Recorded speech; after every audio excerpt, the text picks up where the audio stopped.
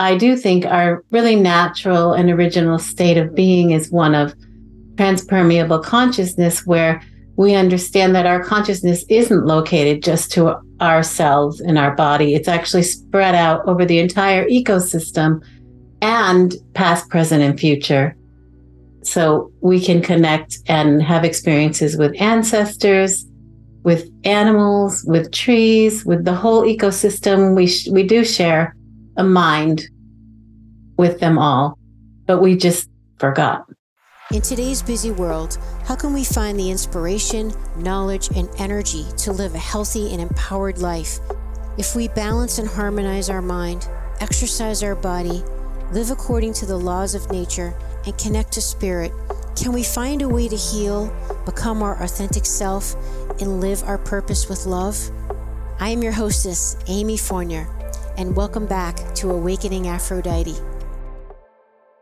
The reason why I absolutely love the Paleo Valley apple cider vinegar complex is they contain not one, but 5 powerful organic superfoods. I love apple cider vinegar because it's been, revered for centuries, but not that many people use it today. And it has ability to kind of improve fat burning and to reduce blood sugar. I also just interviewed this wonderful woman who studied antidepressive effects of apple cider vinegar. Really? Yeah, and she didn't yet pinpoint the mechanism, but it was in a group of college students. It was really clear that it did exert some sort of antidepressive effect. And then we combined it with cinnamon and ginger and turmeric because these are all very metabolically supportive spices that not a lot of people are consuming. So this is kind of like improving your digestion, keeping your blood sugar stable, actually helping you to eat less. And so yes, just a complex of different spices and foods that will work with your body. Please consider adding apple cider vinegar, organic of course, to your diet like I do. You can go ahead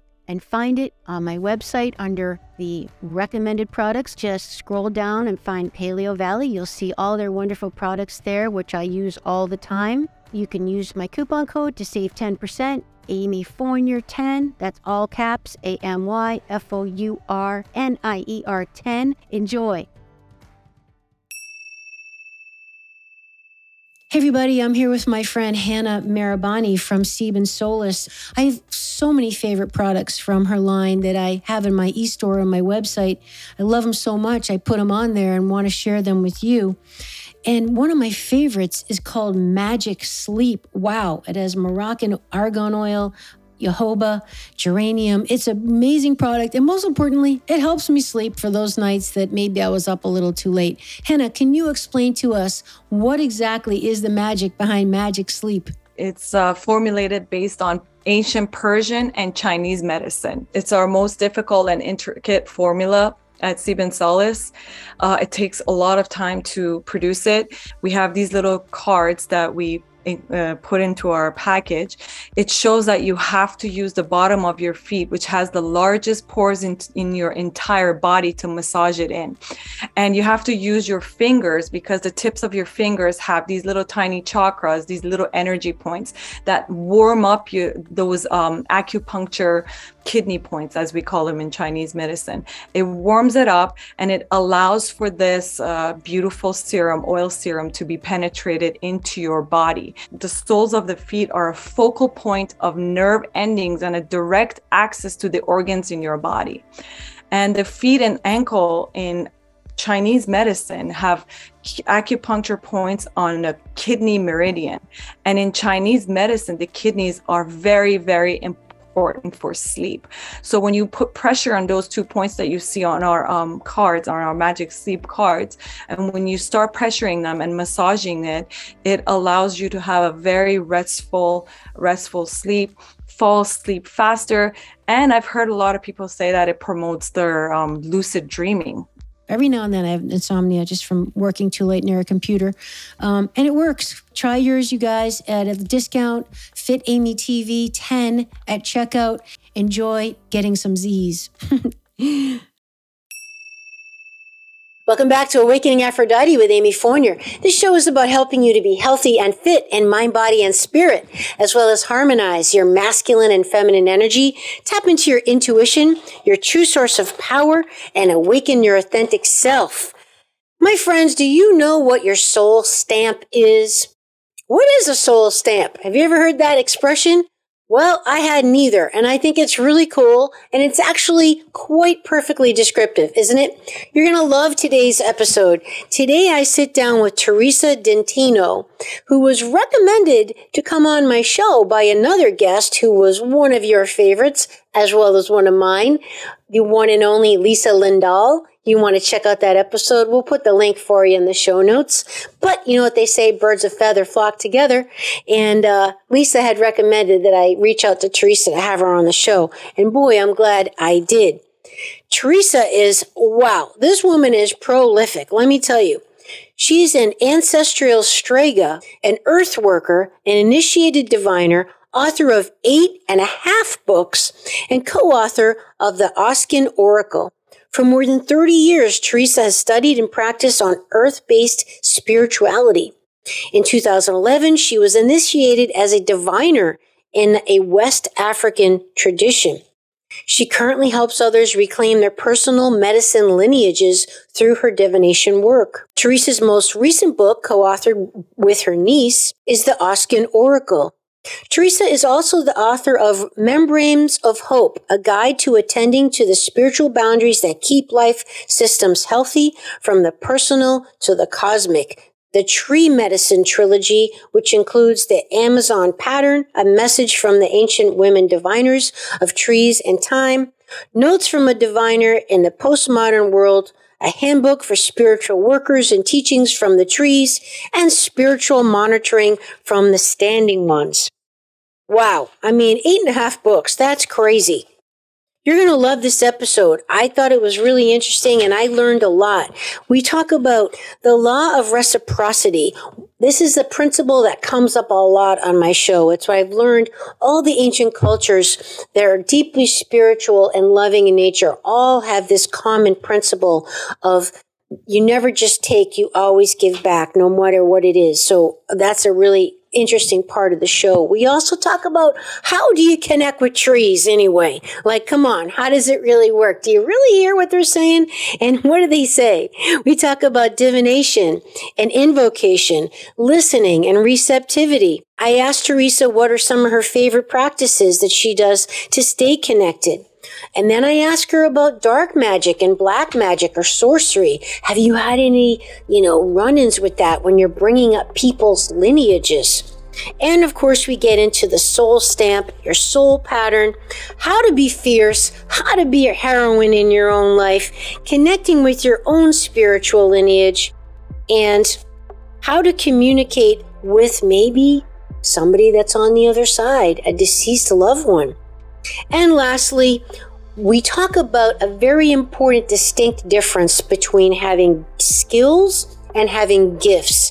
And Theresa gives her advice on finding a mentor, because you might have been born with gifts and abilities, but to have a skill and to use it effectively and to really help people, you probably need a mentor. You're going to want to hang out toward the end of the show to listen to that one.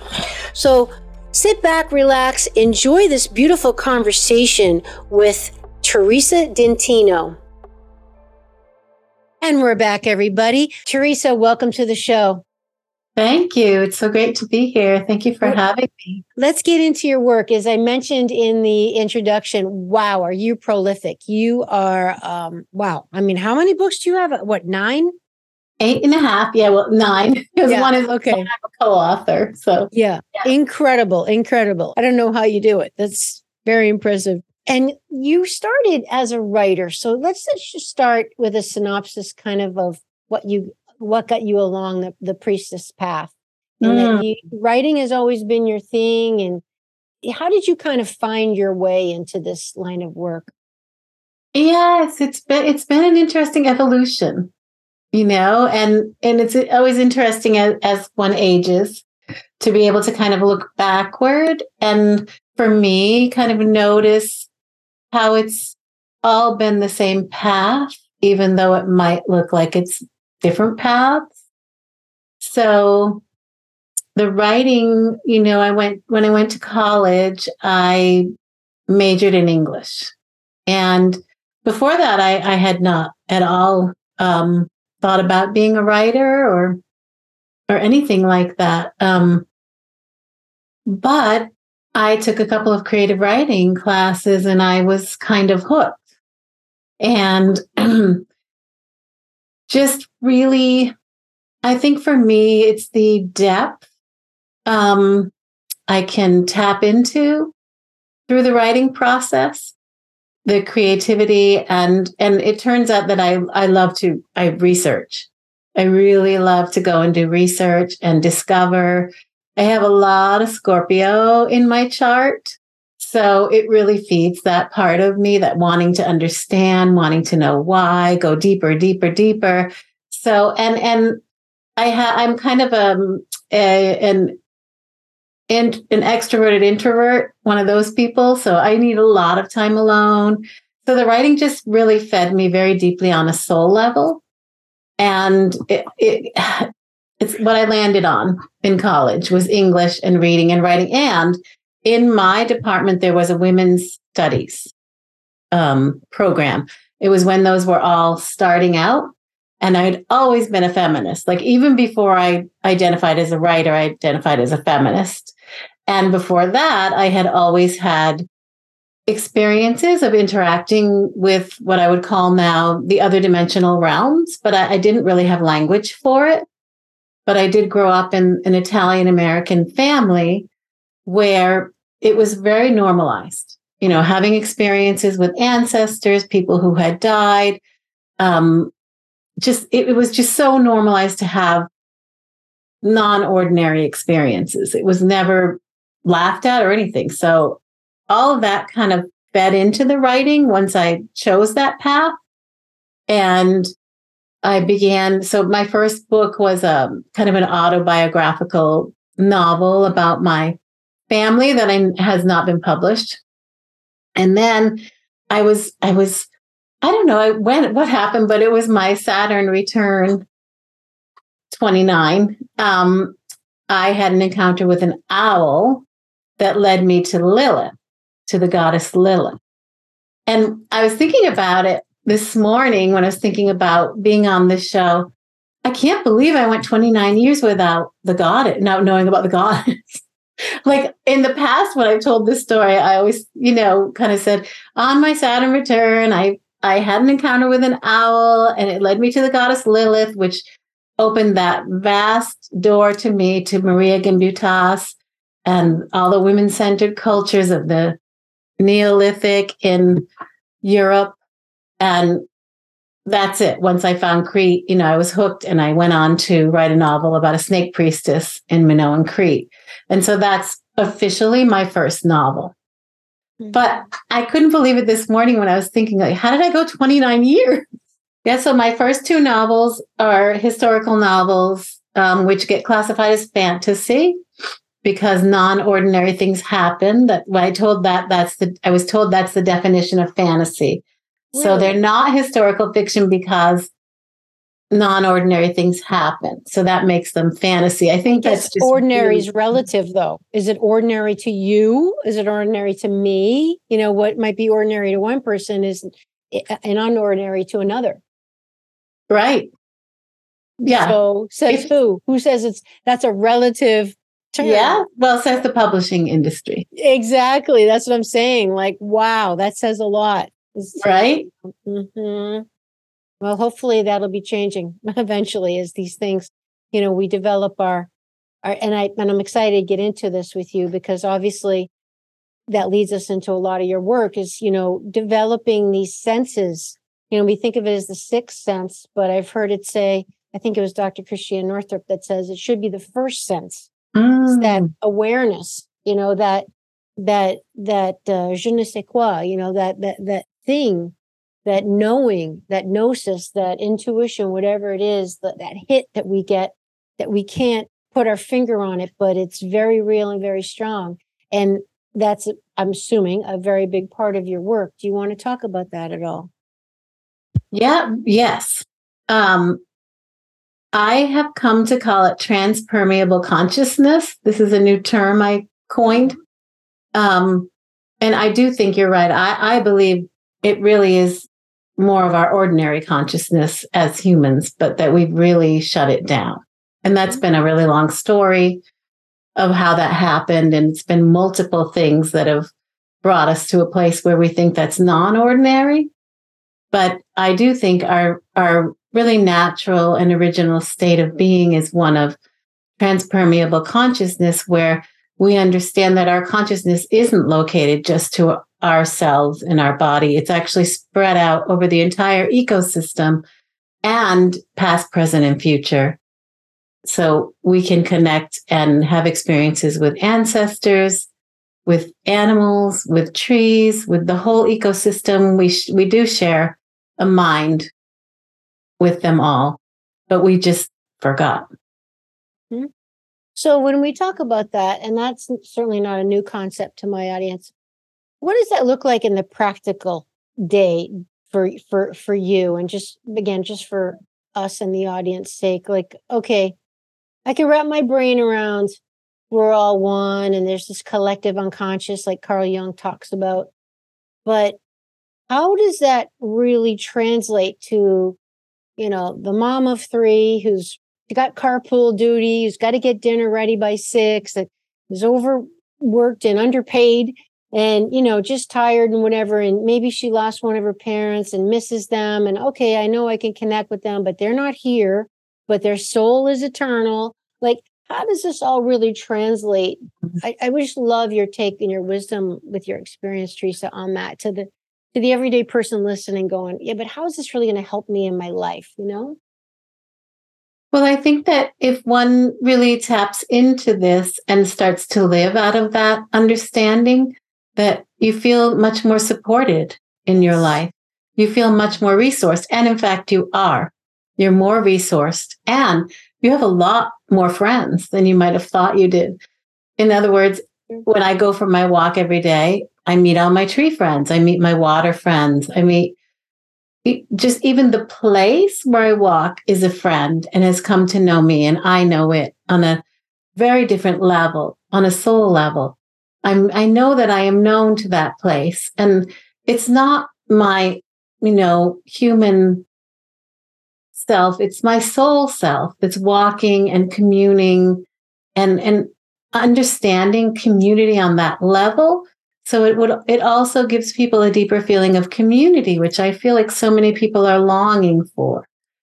And it is right there. You do have to make a practice of interacting with it. But after a while of doing that, it is just right there for you when you need it. And you don't even need to go for the walk. You can just call upon it. So developing these relationships and really, one of the practices that I have learned and do encourage people is to make physical offerings, because that opens the gateway and the doorway to these interactions and relationships that then deepen. And once you open them and really foster them, they're right there. So in the beginning, it does take a little time, and we are all busy, and it is a little bit challenging to add another thing. But once you do it, then it's there, and it's very supportive and enriching.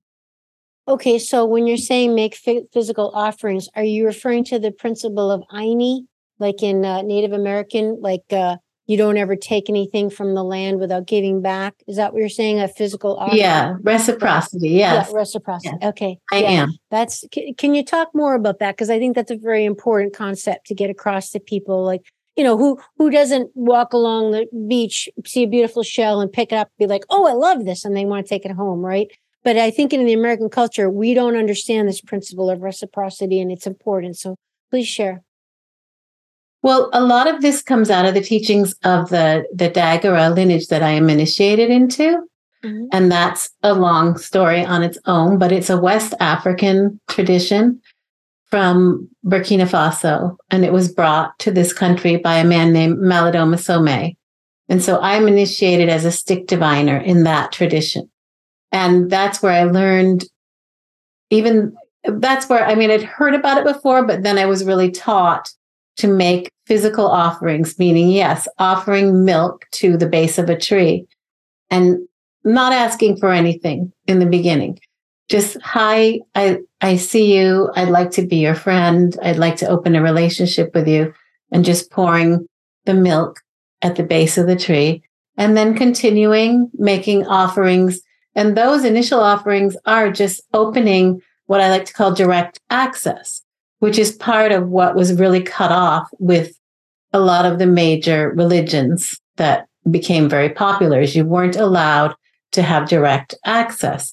So that's one of the main things that cut us off from being in transpermeable consciousness, being in this state of oneness, connectedness, is that if you can't have direct access, then how are you going to do it? Yes, so we have to go through to, the priests. We have to go through the church to connect with God, basically. Yeah. Right. So that starts to open these lines of communication again. And then you might get a response. And so that's also a really important part of it, is when you start doing these offerings and making these connections and opening these doorways, you get a response. And that is really fun, first of all, but also it really brings home this idea of everything's alive, because then you're like, oh, I think I just got a response when I offered that milk. That must mean there's something there, right? That's responding to me. And that starts to get stronger and stronger. So in this Dagara tradition, the divination I do is called prescriptive, which means when you come to divination, things are identified as either something that needs to be healed or a potentiality that can be evoked, and you're given rituals to do to go make that happen. And all of those, I always tell people, these are your ways to start these relationships. And we are opening the door. Once you do, you can continue, you can deepen it. And it becomes that you start to live in this very alive universe that we all hear about, but you start to really feel it and have those experiences yourself, which that's what makes it real to people. Not just reading about it or hearing about it, but actually having those experiences.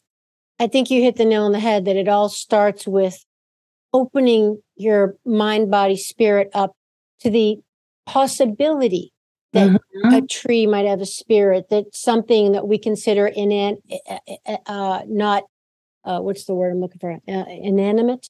An inanimate object is alive and has a spirit. I mean, it all begins with just being open to that possibility, and then being in the feminine realm of ourself to just be with it and give it some space to reveal itself, however that might be. And it's not usually in the form that we expect. It's usually very, very, very subtle.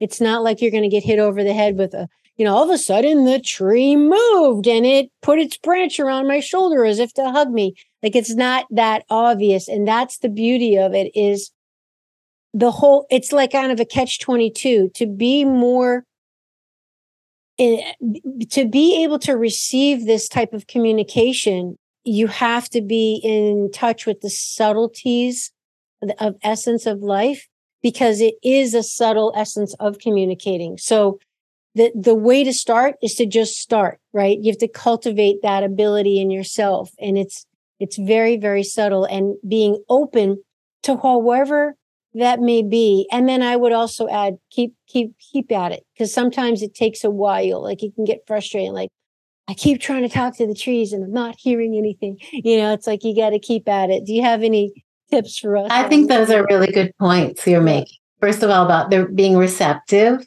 Yeah. And not having any expectations, because like you're saying, you really don't know what the response is going to be like. And everybody has their own individual way of receiving information. So some people hear things, feel things, see things, but sometimes it's just a warm feeling in your heart. It can be that simple, and that's enough too. So and you know what I've learned too is that sometimes, like, it can be that, let's say a tree, right? I'm out in my backyard and I'm kind of praying and kind of just trying to be present and open. And then I really just focus on one of the trees in particular that I want to connect with. What I usually do, Theresa, is I just start really just complimenting the tree and thanking the tree. Like, You're so beautiful. Thank you. Just thank you. Has any human ever just thanked you for being here and being so beautiful and such an amazing example? Because wow, trees are just so symbolic, right? With the branches reaching to the heavens and the roots reaching to the earth below. I mean, thank you. And sometimes what can happen is all of a sudden what pops into, I might get like a smell, or I might feel like I remember what it was like to smell banana bread when I was 12 in my mom and dad's house. And like, okay, so you would think that has nothing to do, Amy, with the tree talking to you. Okay. But it might, right? I mean, it might be. Yeah. So what I'm trying to share with the audience is that it could be just, don't filter or judge whatever kind of comes in when you consciously put your intention to connect. Be very open to whatever form that may be. I agree. I think that that's perfect advice. And also, there is something about getting quiet, getting yourself to a place where you're quiet enough to receive. And, with the busyness we're all experiencing and getting busier and busier, it really is about carving out a little bit of time, just a little bit of time to get quiet and still and listen, because really it is so much about listening. And you don't have to, we don't have to go, you don't have to give up social media. You don't have to give up other things. You just need to carve out a little time. Because it's a relationship. And like anything that's important to you, a relationship needs attention, which is time to grow, to flourish, to survive. A relationship that's one way is not a relationship, right? It's Right. going to die. So like anything else, if it's important to you, to your point, you just got to carve out a little bit of time, even a couple of minutes. We all have a few minutes, it takes a moment. And I don't know about you, but I feel like it's waiting for us. It's waiting for us. Yes, it's right there. It's like, hello. I mean, that's what Aphrodite is, right? She's one of her many facets is the goddess of beauty, but it's not physical, external, superficial beauty. It's noticing the beauty in our lives that's all around us right now. Like that beautiful tree, that beautiful little squirrel running over there up that tree I see. I mean, just taking a moment because it's right there. We're all looking for these amazing things. And it's like, well, and that's something actually I want to talk to you about. I'd love your perspective, Theresa, on this very popular notion in our circles to make sacred the mundane. I know it's very popular among wise women and witches. They want to call themselves that. Make sacred the mundane. Can you talk to us about what that means to you and why it's important? Oh, well, I have to say it's the first time I've heard it. Oh, okay. So, but I'm sure you've practiced it. You probably haven't heard it coined, but I'm sure you've practiced it in your training. Yeah. It's about being present. It's about being present. Yeah. And fully. Like if you're doing the dishes, you're not stressed out that, oh, God damn it, I got to do the dishes and I don't have time to do it. And I got to do this and I got to do laundry and then and the phone's ringing. It's like, it's how you do anything is how you do everything. Right. And it's why, like in the old, in the mystery schools, they would make the initiates sweep the floor for like seriously a month. Just keep sweeping the floor, sweeping the floor. Tomorrow you're going to sweep the floor. And next week, guess what? You're going to sweep the floor. So they had to learn to make sacred the mundane. And it's like, then they could kind of pass over into the next stage. That's beautiful. Yeah. Well, okay. So what are some of your favorite personal practices that you do to stay connected and dialed in?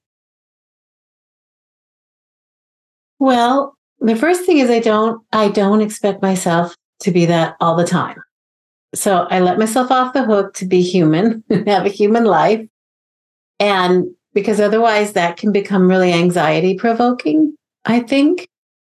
The second thing is I have an enormous amount of shrines. And so I tend to the shrines. And that again comes from this Dagara tradition that I'm initiated into. It comes with a lot of shrines that you build to certain entities. And then you take care of the shrines, and part of that is making offerings. So I would say the main thing I do is make offerings to the shrines. I also do divination. So I'm asking questions, is an offering needed? Who needs it? And then I'm told to go do it. So I'm actually doing a lot of work all the time with my shrines.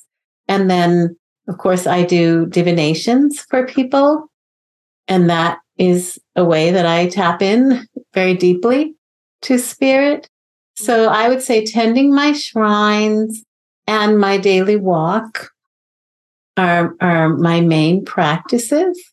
My daily walk is my definite intentional time to be with spirit and tend to my friends in the other world.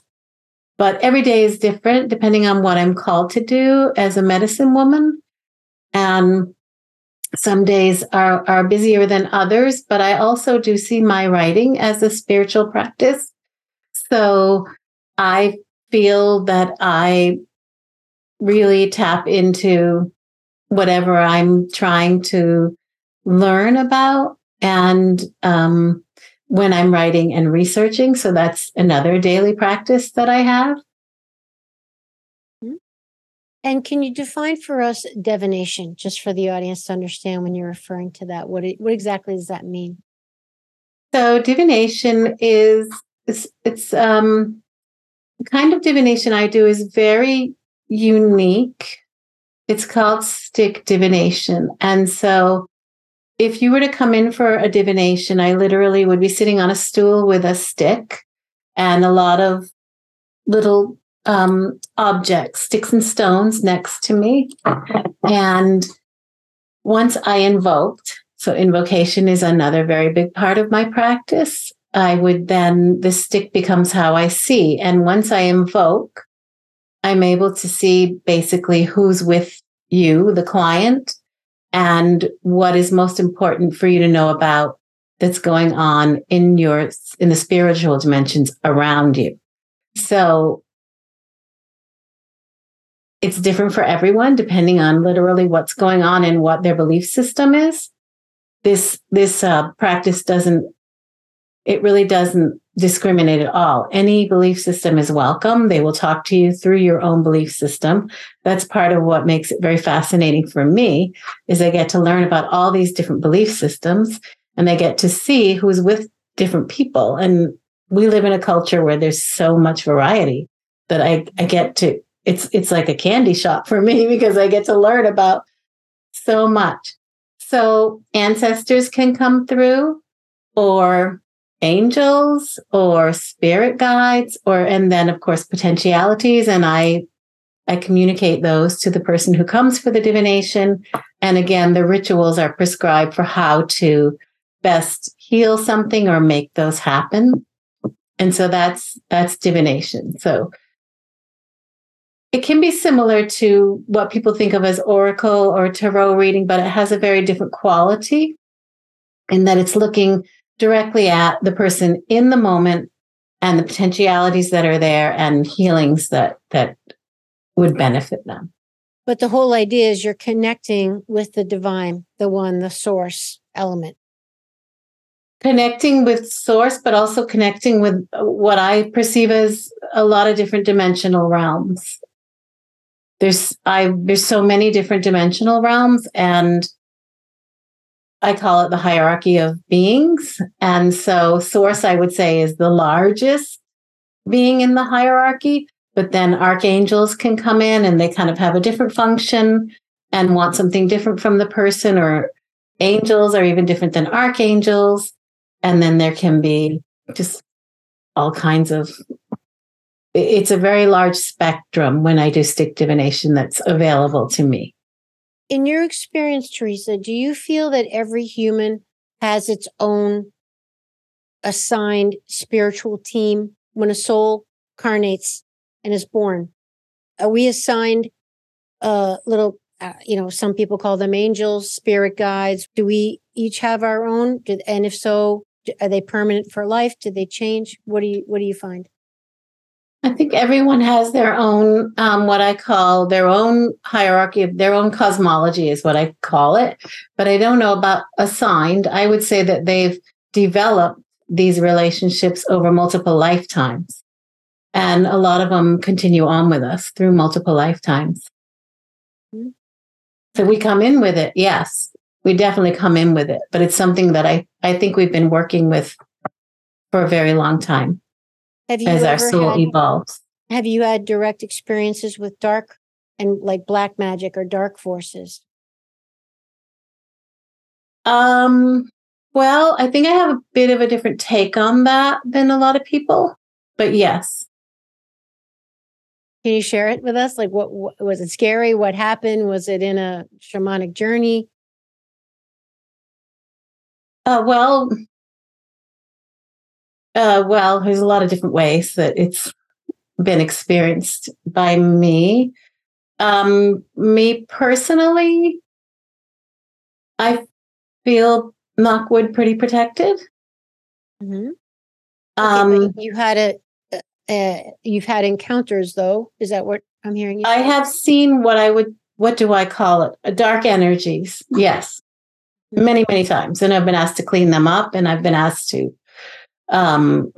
depending again on the belief system. Yeah. Even been asked to exorcise them. The beings that I work with, they use specific language and I don't want to offend people. Like if someone's Catholic, they might not like me saying that I'm doing exorcisms. Mm-hmm. But sometimes they will use that word, and it's simply because that's the appropriate word for the appropriate thing that needs to happen based on the other person's belief system, if that makes any sense. Mm-hmm. And certain words carry power, so they're very specific. But what I have experienced sorcery, and I have seen sorcery. That's what I mean. I mean black magic when I say sorcery. Okay. I know that word is also used in other ways. But a lot of the teachings I've received it's not that there's certain beings that are out to get us, like that are not connected to us. So this idea that there's beings out there that are out to get us, that we have no relationship with, I feel is misguided. I do feel that there are dark energies. I have been told if you encounter them, you're to ask them what they need. Mm-hmm. So they're not, because it could have been created out of ignorance. Mm-hmm.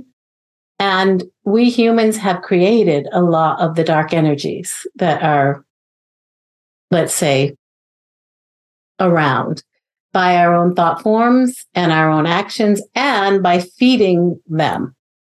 But I don't know that they exist necessarily independently of us. So it's kind of this teaching of you're creating, if you create your own experience, you're also creating these shadows, and then you're feeding them, and then you're saying, oh, that thing's out to get me, but it's a collective shadow.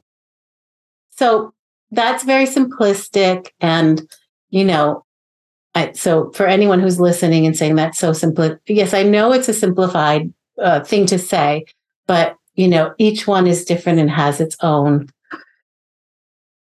history.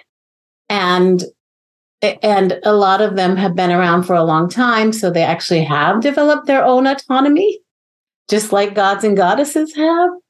But we have kind of cultivated a lot of these shadows. And so I was taught in a very strong way to ask it what it needs and give it what it wants, meaning food, energy, a home. There's and then that's a way to heal it. Mm-hmm. So I don't know. And I'll add that I was taught, similar to you, to identify it. First of all, that which you resist persists, right? So the whole idea is try not to be afraid, although it's going to be quite scary most of the time.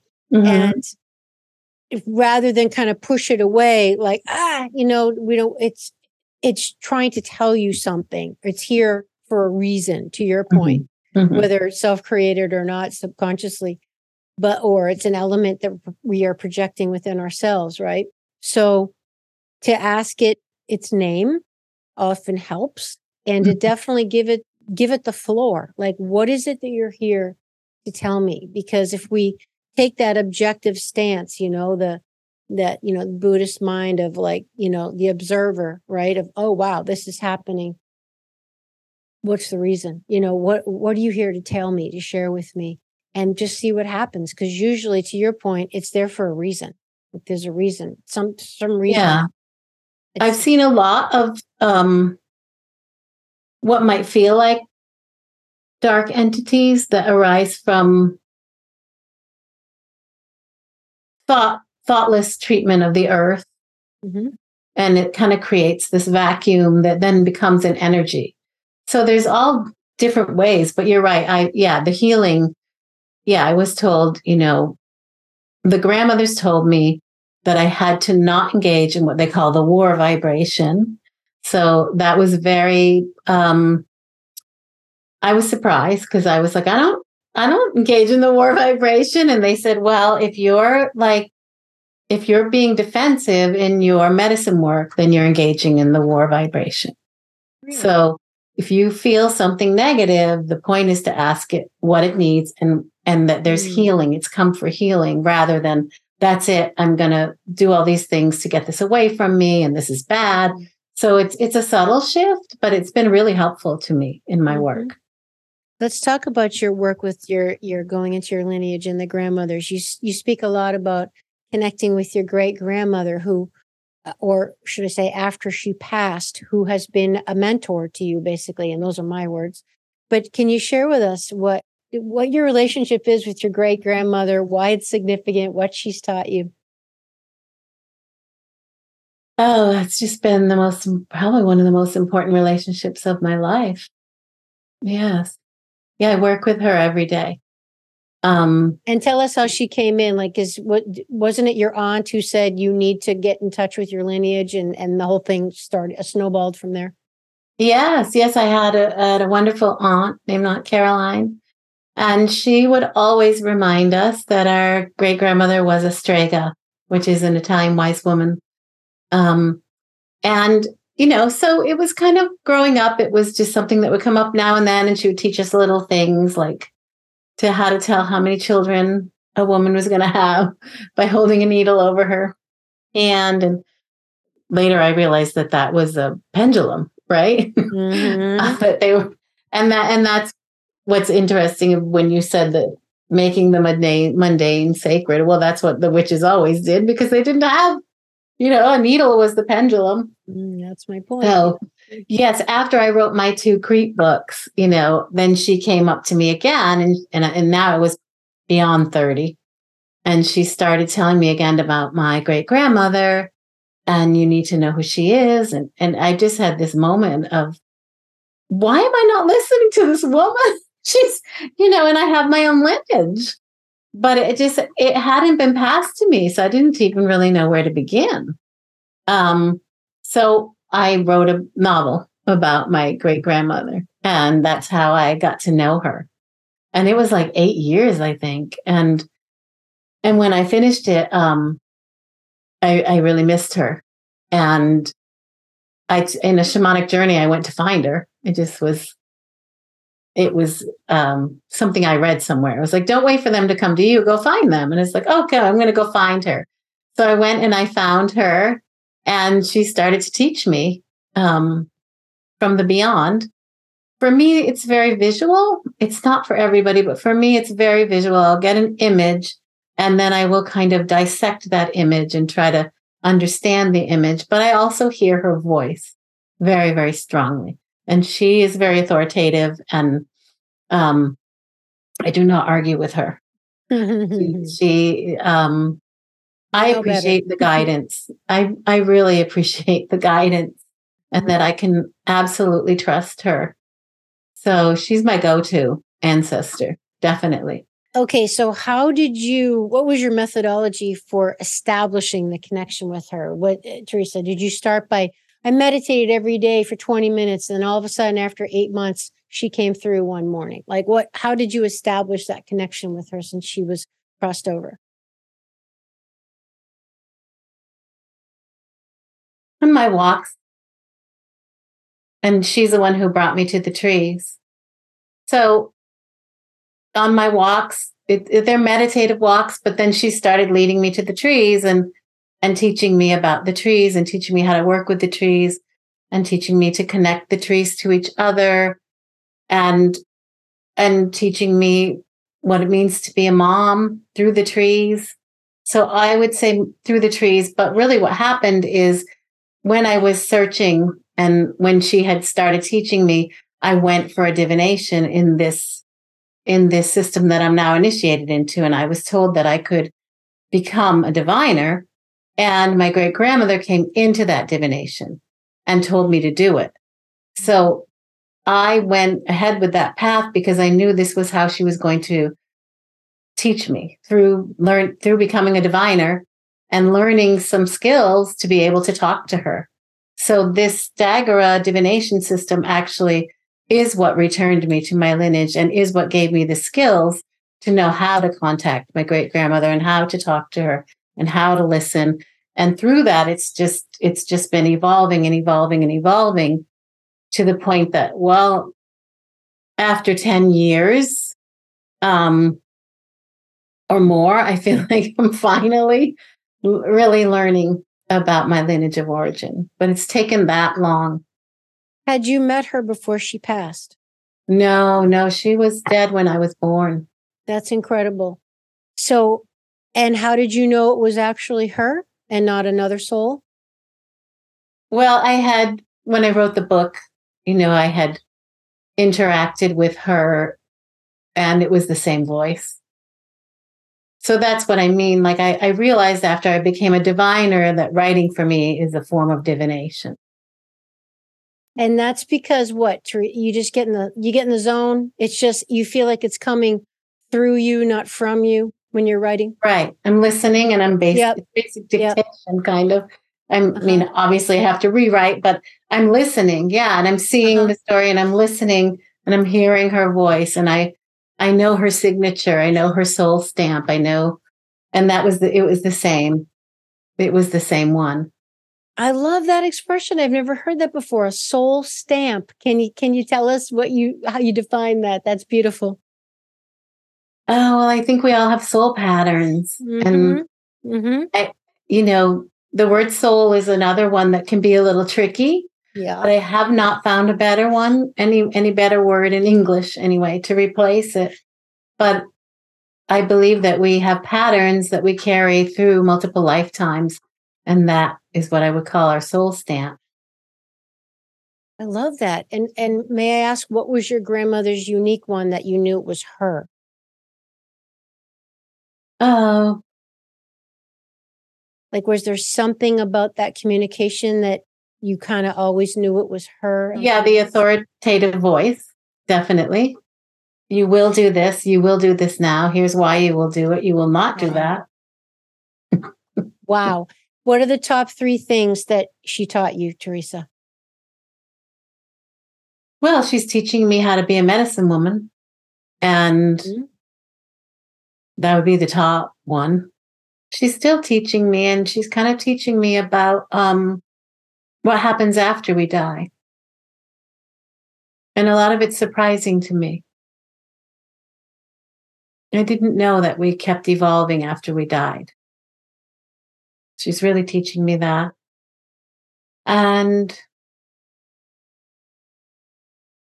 she's teaching me to be fierce. She's very fierce. And it really came through when I wrote the book, and I loved her for it. and I saw some of myself in her, and that part of myself that maybe I wasn't always appreciated for. Ferocity in a woman is often not welcome. So knowing that that's what she wanted more from me than anything was for me to be. What does that look like, being fierce? What does that look like? really fighting for what I think is important, not right, but important, and really standing up and using my voice and really saying no, and just being good with all that. Such an important lesson for so many of us women. You know, I'm in the process of producing my own online course, and I talk about the 4 life process archetypes of the feminine. And one of them is the warrior or the heroine. And that's a whole archetype that I feel is very much underexpressed in the world right now. Women finding their voice, not only for themselves, but for the children, for the earth, for the creatures, the innocent that can't protect themselves. We're so afraid of what everyone else thinks about us and offending people and you know, how other people are going to perceive us. And God forbid we come across as a bitch or whatever, you know, and it's like we are not speaking up. And we women always have had a voice throughout history. We've had a voice. The men respected the women's intuition, the women's way of knowing, the women's love and nurturing abilities, and the women respected the men for their bravery and their strength and their goodness. And it was a beautiful synergistic relationship. And my hope and prayer is that we get back to that, respecting each other because we're complementary. But the women have to have their voices respected because it's coming from a place of love and of value and meaning and life, right? Life affirmative. I agree. Exactly. Life affirmative. And we have to have our voices. And saying no, it doesn't have to be angry. Perfect. So important. Yes. Just like it doesn't have to be you're a raging lunatic. It's like, no, just a firm boundary. Exactly. No means no. And that's another thing I've been learning as I get older is emotional boundaries. You know, I call myself an ex-people pleaser.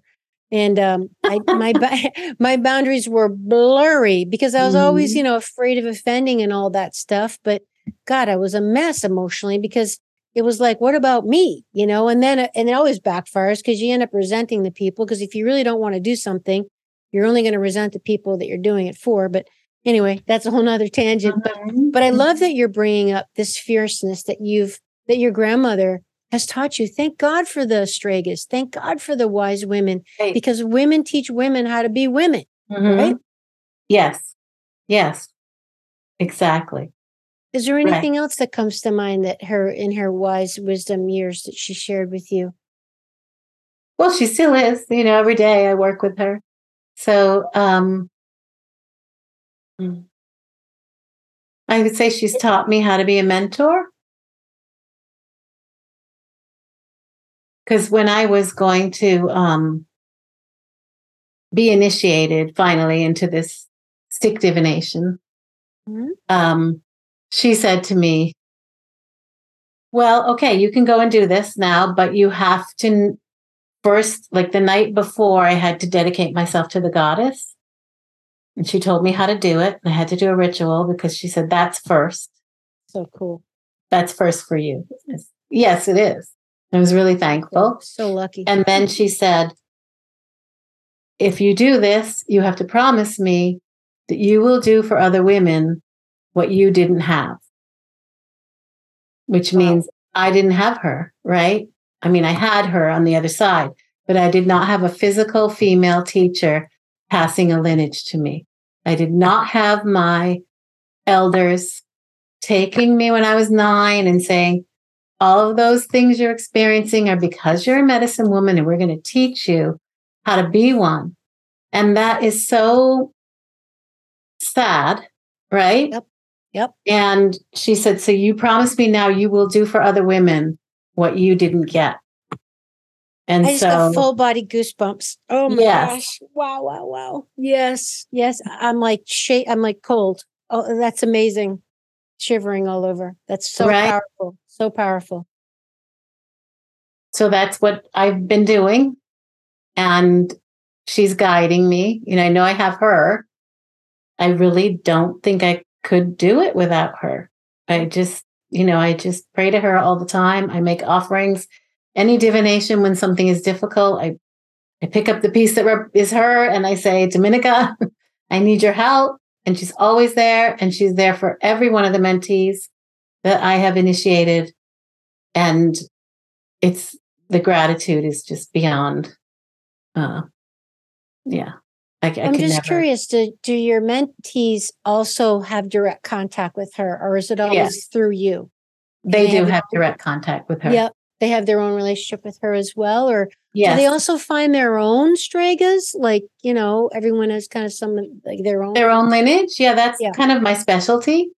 Tell us about because I had that experience where I've been recovering my own lineage through this dagger divination system, which is so generous in that it wants to help us find our own medicine lineages, spiritual lineages.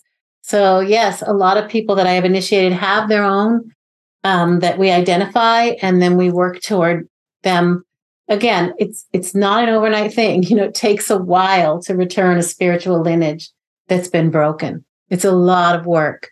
But yes, most of them have their own lineage, and they're proceeding down the road of recovering that, as well as doing the dagger stick divination and helping other people as well. You see, this is fascinating because, wow, I'm sure a lot of my listeners and subscribers and watchers on YouTube are medicine women, or at least inclined toward that ilk. And I mean, a lot of us, our lineage, we probably have witch burning in there somewhere, our heritage, right, Theresa? I mean, a lot of it's very dark. And they say that 7 generations, things get passed through the DNA. And a lot of us are afraid of opening up that box again because we don't want to be persecuted. So what are your thoughts on that? Right. Have you had experience with that? It's so huge. This is so huge. Yeah. I mean, it applies to other cultures as well, but as Americans, this is huge for us because most of our ancestors, those of us who are not from this continent, they left lineages behind. And those lineages were often already broken with the Inquisition and the witch burnings. And there is a lot of fear in all of us because of that. And it's very understandable. And there is a lot of darkness around that. However, what's been fascinating for me is over and over again, it's the great grandmothers and the grandmothers that come into the divinations to try to help restore these lineages. So that is so fascinating to me because, and a lot of times they'll say, we couldn't do it. Like we came here, we could not be witches. They would have still been persecuted. They said, this generation that we're in now, mine and the ones coming after me, now you actually can do it. Like we're in a time where it's more accepted, maybe you'll get made fun of, but you got to take the risk to be who you are. But they said, you can actually bring these lineages back now. And I can actually see how they actually hid them in time. Getting very esoteric now, but this has been so fascinating for me. I can see these, what I call these packets of memory. I call them memory packets. I can see them, and it's like they've been set in what let's call ether, right?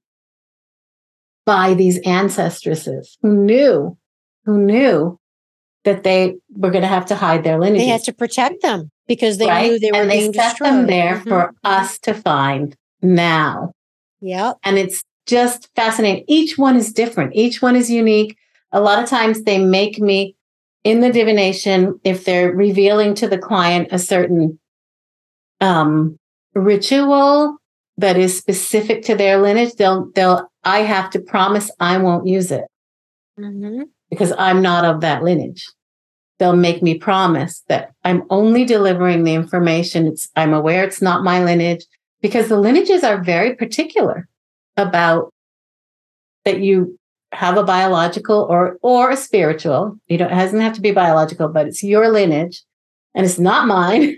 And I have to say, I'm hands off. I'm just delivering the information. And sometimes they'll even put a little piece of it in there, like they'll tell the person, like, you're going to be given this word and we're not going to tell her.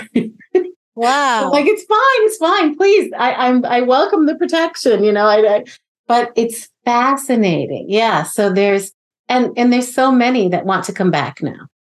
Right.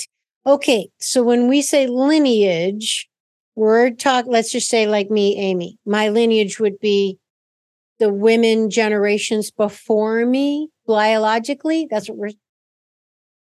And it can be your father too. Mine's on my father's side. So not just the women. Right. I mean, my bloodline. Seems like it's a lot of the grandmothers that are kind of coming in wanting to restore them for the women, but you could have a lineage on either side. Okay. So I'm just curious, and I know we're getting to the end here. Have you ever worked with anyone who doesn't have known biological ties in this life? So let's say they're adopted or something, and they're looking to find their lineage, and they have nothing tangible to go on because they're adopted. Right. So as I have said many times before, the spirits really don't care if you're adopted or if you're biological. If you're adopted, you just have more ancestors. Your biological ancestors show up in divinations as well as your adoptive. Oh, so you get twice as many because you get your adopted. You just have more ancestors. Wow. Yeah. Okay. So I guess there's the pot of gold at the end of the rainbow there for your adopted people. Oh, that's so cool. There can be lineages in the adoptive family and the biological family, Uh-huh. And I'm just curious, the lineage work that you do you find that it seems to be preaching to the choir in that the people who contact you to help them find their lineage are because they're wanting to find their lineage, Theresa, because something's trying to get through to them with a message. Like those are the people finding people like you to help them because for some reason they're trying to get through to you. Mm-hmm. Yeah, I would say a lot of times that's the case. Sometimes people come in and they're told they had a lineage and they had no idea, but then they'll say, well, come to think of it. But, right. I mean, some people also are not interested, Right. So they're not going to come for divination. And everybody, I don't think everyone has a spiritual lineage. I used to think, but it is certain people and that are looking, that tend to find me. That's interesting. Not everyone has a spiritual lineage.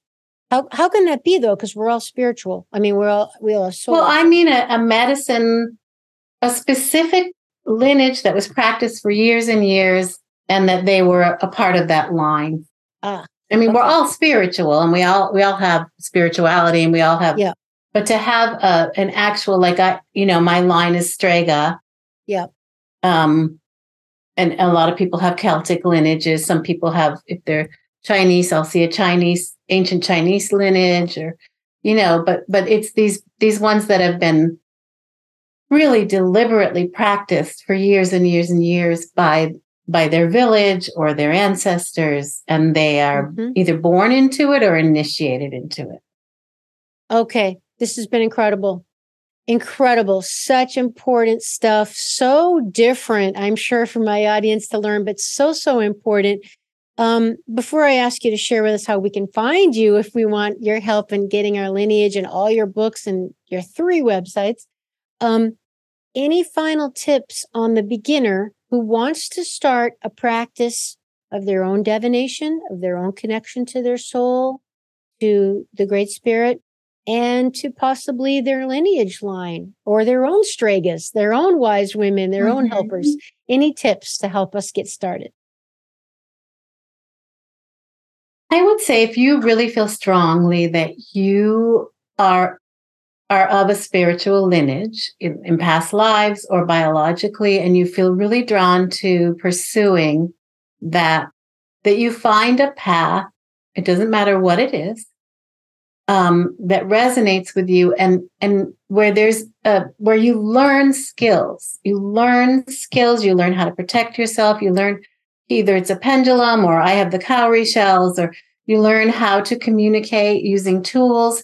You're taught basic really important methods, and you get initiated. It's important. It is very important to get initiated, have those formal ceremonies, and to kind of know what you're doing. Because until, I was in my late 40s, but I had all these gifts. I mean, it's the same gifts that I'm using, but I didn't have any skills. I hadn't been taught, and I didn't know how to use my gifts, and I didn't know how to share them. So once I became a diviner, everything kind of lined up for me, because now I had an actual technology and an understanding of how to do the work. And then it just deepens and deepens, and you keep learning. But I would say get yourself on a path, and someone you really trust that can actually teach you and initiate you. And when you work with people, such good advice, by the way. You can have gifts, but it doesn't mean you have skill in using them in execution.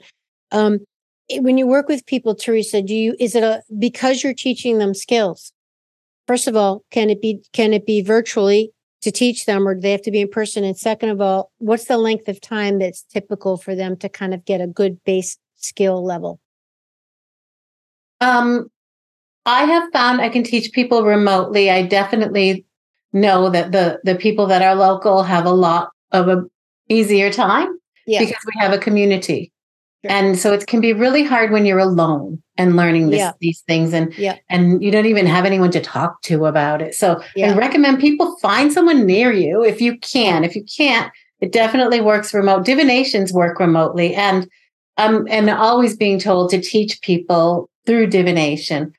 You asked if it could be done remotely. What was the other part of that? And the typical length of time. Oh, the length of time, right. So skills. Between 2 and 5 years. Wow. Of working every month, every week? Well, yes. You're working all the time, because you come for divination and you're given all kinds of work, and then you go do the work, and then you come for another divination. And that's basically how this system works. So you don't come back for divination until you've carried out all your work. So it could be that you're working every day, but then you can come for classes also in that month. So wow. A couple times a month. Yep. This is like so powerful. I'm sure that there's going to be people who want to contact you to find out more, to get in there. Thank you so much, Theresa. How can we find you to get help on honing our skills and to find all your books? So my personal website is ritualgoddess.com. That's with an R, ritualgoddess.com. That has all my books, and you can access a place to book a divination. And then I also have stregatree.com. So Strega, Strega, tree.com. And that is for my community, the community that has formed around this work. And there's lots of rituals on that website, just giveaways. And my books are on both websites. And then another project that I didn't talk about is Nasty Women Writers. Oh, yes. So this is a website that I created with my sister, which is concerned with, really getting the names of women out there, women that people don't know about. We call them nasty because Donald Trump has called every powerful woman nasty. Oh. So we decided that nasty means you must be pretty darn powerful to be called nasty. So it's Nasty Women Writers for women who have their voices and will not be silenced. And we cover women writers and Makes artists. Me think of Janet Jackson's song, Nasty. Yes. Nasty girls. Don't ever change. Oh, you nasty girls. Right. Well. Go, Janet. All right. Nasty Women Writers. That works. Okay. Ritual Goddess, Strega Tree, and Nasty Woman Writers, and your 8.5 books. Yes. And my latest book is co-written with my niece, who is also got initiated. So I was able to pass the lineage on in my family. And it's actually an oracle deck that we have created. Wow. Yeah. I'm sure your great-grandmother's very happy about that. That's beautiful. Amazing. Theresa, any final thoughts as we wrap up today? Yes, I would just tell people, just don't be alone. If you really feel like you have these gifts, and don't be ashamed of them. I mean, it's such a gift to the world to be able to see, to be a seer, and to know things, and to find someone to help you be in your power. Don't be afraid of your power. Mm-hmm. Mm-hmm. Don't be afraid of your power. Don't be afraid of your power. What perfect closing thoughts. Don't be afraid of your power. Repeat after me, everybody. Don't be afraid of my power. Don't be afraid of your power. Yes, I love it. Well, you obviously, way to go, great grandmother. You definitely have passed on the wise women attributes to your great granddaughter. I mean, it comes through in your words. And again, perfect closing. Don't be afraid of your power. I think I need to hear that myself too. We all do. And one of the missions of my show is to bring on wise women, because I always say we need positive women role models. We need to see what it looks like to be a self-possessed, indivisible woman who has her own agency, her own sovereignty, and is living true to her values, is aligned in mind, body, and soul. And I love it. You're a great contribution to the show. So, Theresa, thank you so much for coming on the show today. Thank you, Amy, and thanks for all the work you do. It's really beautiful. You got it. Okay, well, my friends, here we go. We're all in this together. So please check out and support Theresa's work. All that will be in the show notes if you're driving or you're busy multitasking. We're super grateful that you're walking along with us in this journey. And wow, I feel very encouraged to know there's people like you in the world spreading this wise wisdom. And if you want to support me, you know what to do. Subscribe to the show, share it with another woman who might benefit from it, and jump on my email list so you can be notified of all the latest good stuff. All right, everybody. Thanks again, Theresa. Thanks, everyone. We'll see you next time on Awakening Aphrodite. Would you like to support my mission to help empower people all over the world to be all of who they truly are? If so, please subscribe to the show, leave a review on iTunes, and share it with a friend. And if you're looking to take immediate action to align your energy and optimize your health, visit amyfournier.com. Thanks for listening to Awakening Aphrodite. Let's awaken her together in you. I'm your hostess, Amy Fournier, and I already can't wait to be with you again and for you to hear what I have planned for the next show. Thanks for listening to Awakening Aphrodite with Amy Fournier. To learn more about Amy, check out her website, amyfournier.com. That's amyfournier.com. You can also check out Amy's live and on-demand virtual fitness and yoga classes, and sign up for her newsletter to receive a free mini ebook of 3 of her top tips for making holistic health a lifestyle. Again, that's amyfournier.com, and get your ebook sent to your email immediately. Connect with Amy on the daily on Instagram at FitAmyTV, FITAMYTV, and watch many of the podcast episodes and subtopic clips on her YouTube channel, which is also Fit Amy TV. Enjoy, and we'll see you next time on Awakening Aphrodite.